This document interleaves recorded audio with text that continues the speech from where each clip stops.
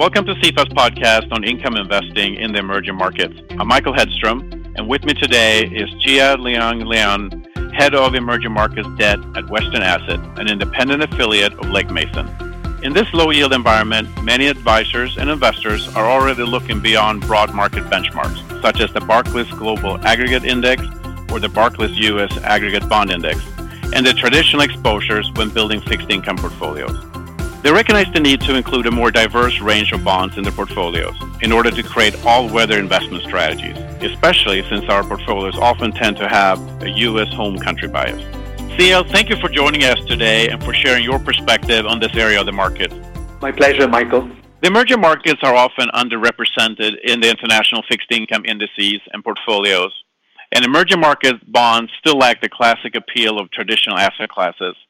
Looking at the big picture, why should investors and advisors pay closer attention to this sector? You are right, Michael, that emerging market bonds tend to be underrepresented. This is true especially if you measure exposure versus the growing size of these economies. Among many factors, this probably reflects the nascent phase of development in many local EM markets. Now, given that most indices are weighted by market cap, the underrepresentation of emerging markets is therefore not surprising. But paradoxically, though, this leads us to the fundamental case for EM investing. Regardless of the recent EM market volatility, if you look over the last 30 years, we have witnessed the rising influence of EM countries on multiple fronts, especially in steering the trajectory of world GDP growth. Now, if you think and pause and think about today's market context, the obsession over the Purchasing Managers Index in China, this is one such evidence of this secular shift.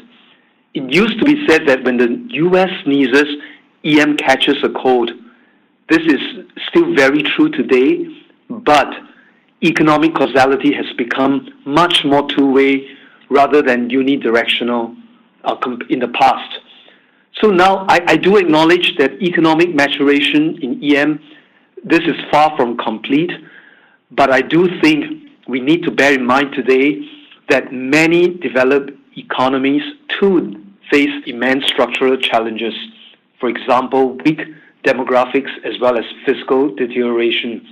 And as a result, these economies themselves are not immune to longer-term headwinds. So the point I'm trying to make here is that from a standpoint of global portfolio diversification, we would argue that far from dismissing them, EM bonds deserve closer attention to both investors and advisors alike. And on a related note, after a very strong start of the year, emerging markets have taken a hit since the U.S. election. What's your short and long-term view of the emerging markets fixed income sector? Now, as you pointed out, the earlier strength of EM performance was tempered by weakness following the U.S. election in November. I would characterize the recent sell-off as reflecting a combination of technical and fundamental factors. Technical in the sense that the election outcome likely prompted profit-taking by short-term investors, particularly in the context of an extremely strong showing in the prior 10 months. So timing has a part to play in accentuating short-term outflows. Fundamentally, in the sense that heightened policy uncertainty in the U.S. has exacted a premium on EM yields, particularly in the face of a normalization in U.S. monetary policy. It goes to say that EM as an asset class is not for the faint of heart, neither is it suited for the so-called tourist investor, one whose enthusiasm can quickly evaporate as a result of short-sightedness and unrealistic expectations. And indeed, looking forward into 2017 and beyond, as a firm, Western Asset's faith in EM remains steadfast. As I alluded to earlier, the paradigm of fundamental improvement in EM economies is intact. The maturation process, though, is evolutionary. There is therefore a need to differentiate long-term credit stories of what is a highly diverse asset class.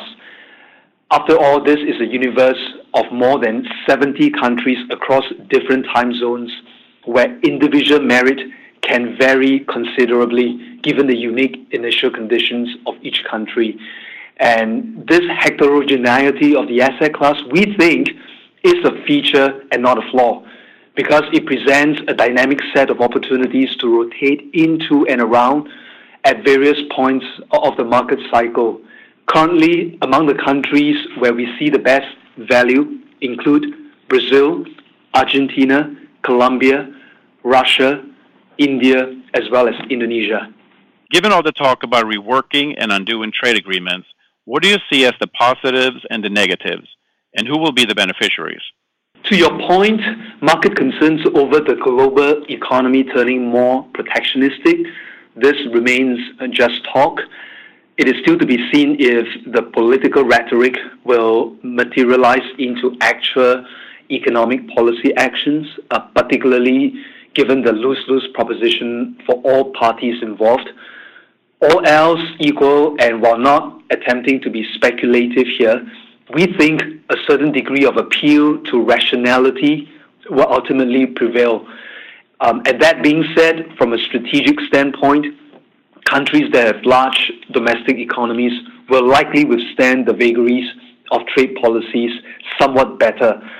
And among the 6 countries that I listed earlier, they all share a similar characteristic, and that is they are less vulnerable to a reduction in international trade. What has been the emerging market issuance trend as far as sovereign versus corporate and local versus U.S. currency issuance? And where do you see the most opportunity going forward? Back in the 90s, issuance was dominated by sovereigns and in U.S. dollars. Quite frankly, there were no meaningful onshore fixed income markets to speak of then. As a matter of fact, the resulting build-up in hard currency liabilities did pose external macro risks for some countries. Indeed, inadequate FX reserves and a tendency to rely on short-term bank loans were among other factors that led to the Asian financial crisis in 97 through 98. Now, today, the landscape has undergone a radical transformation.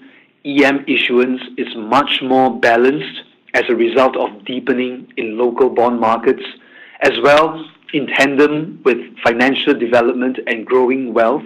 A domestic investor base for bonds has emerged. As macro conditions improve, state-owned entities, banks, and corporates have all become active issuers. Given the current U.S. uncertainty, we favor sovereigns and currencies that are less sensitive to the U.S. policy environment and the Fed cycle. Arguably, these would include, among others, Brazil, Russia, and India. We also favor select picks in the fast-growing list of the so-called frontier countries. While these are typically much smaller economies, structural changes can be transformational with orthodox policies, and we view the stronger credits as being well-placed to mature over time into mainstream EM names over the next 10 to 15 years. Now, needless to say, our core convictions will be centered on countries that adhere to strict discipline of market economics. This investment thesis is consistent with the Western asset philosophy of value investing across diversified strategies. You mentioned that the emerging markets are not for the tourist investor. In a difficult environment for fixed income investing, some investors may be tempted to reach for yield without thoroughly considering how much risk is being added in exchange for the incremental yield gain. CL, I know you're not a fan of an index-based wholesale approach to investing in the emerging markets or taking on concentrated bets.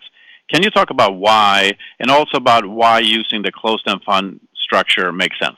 Michael, my objection to an index-based approach to EM investing can be traced to the inherently heterogeneous nature of the asset class, which, as I mentioned earlier, comprises over 70 countries. Factors driving the investment strategy in each of these countries are seldom monolithic in nature. For example, what hurts a country, say in the form of lower energy prices, would actually benefit another, in this case, an importer of commodities. Consequently, it is very hard to make the case for a one-size-fits-all investment strategy in EM. Now, the trouble with passive indexes, though, is that it creates precisely this issue of rising tides lifting all boats, whether deserving or not.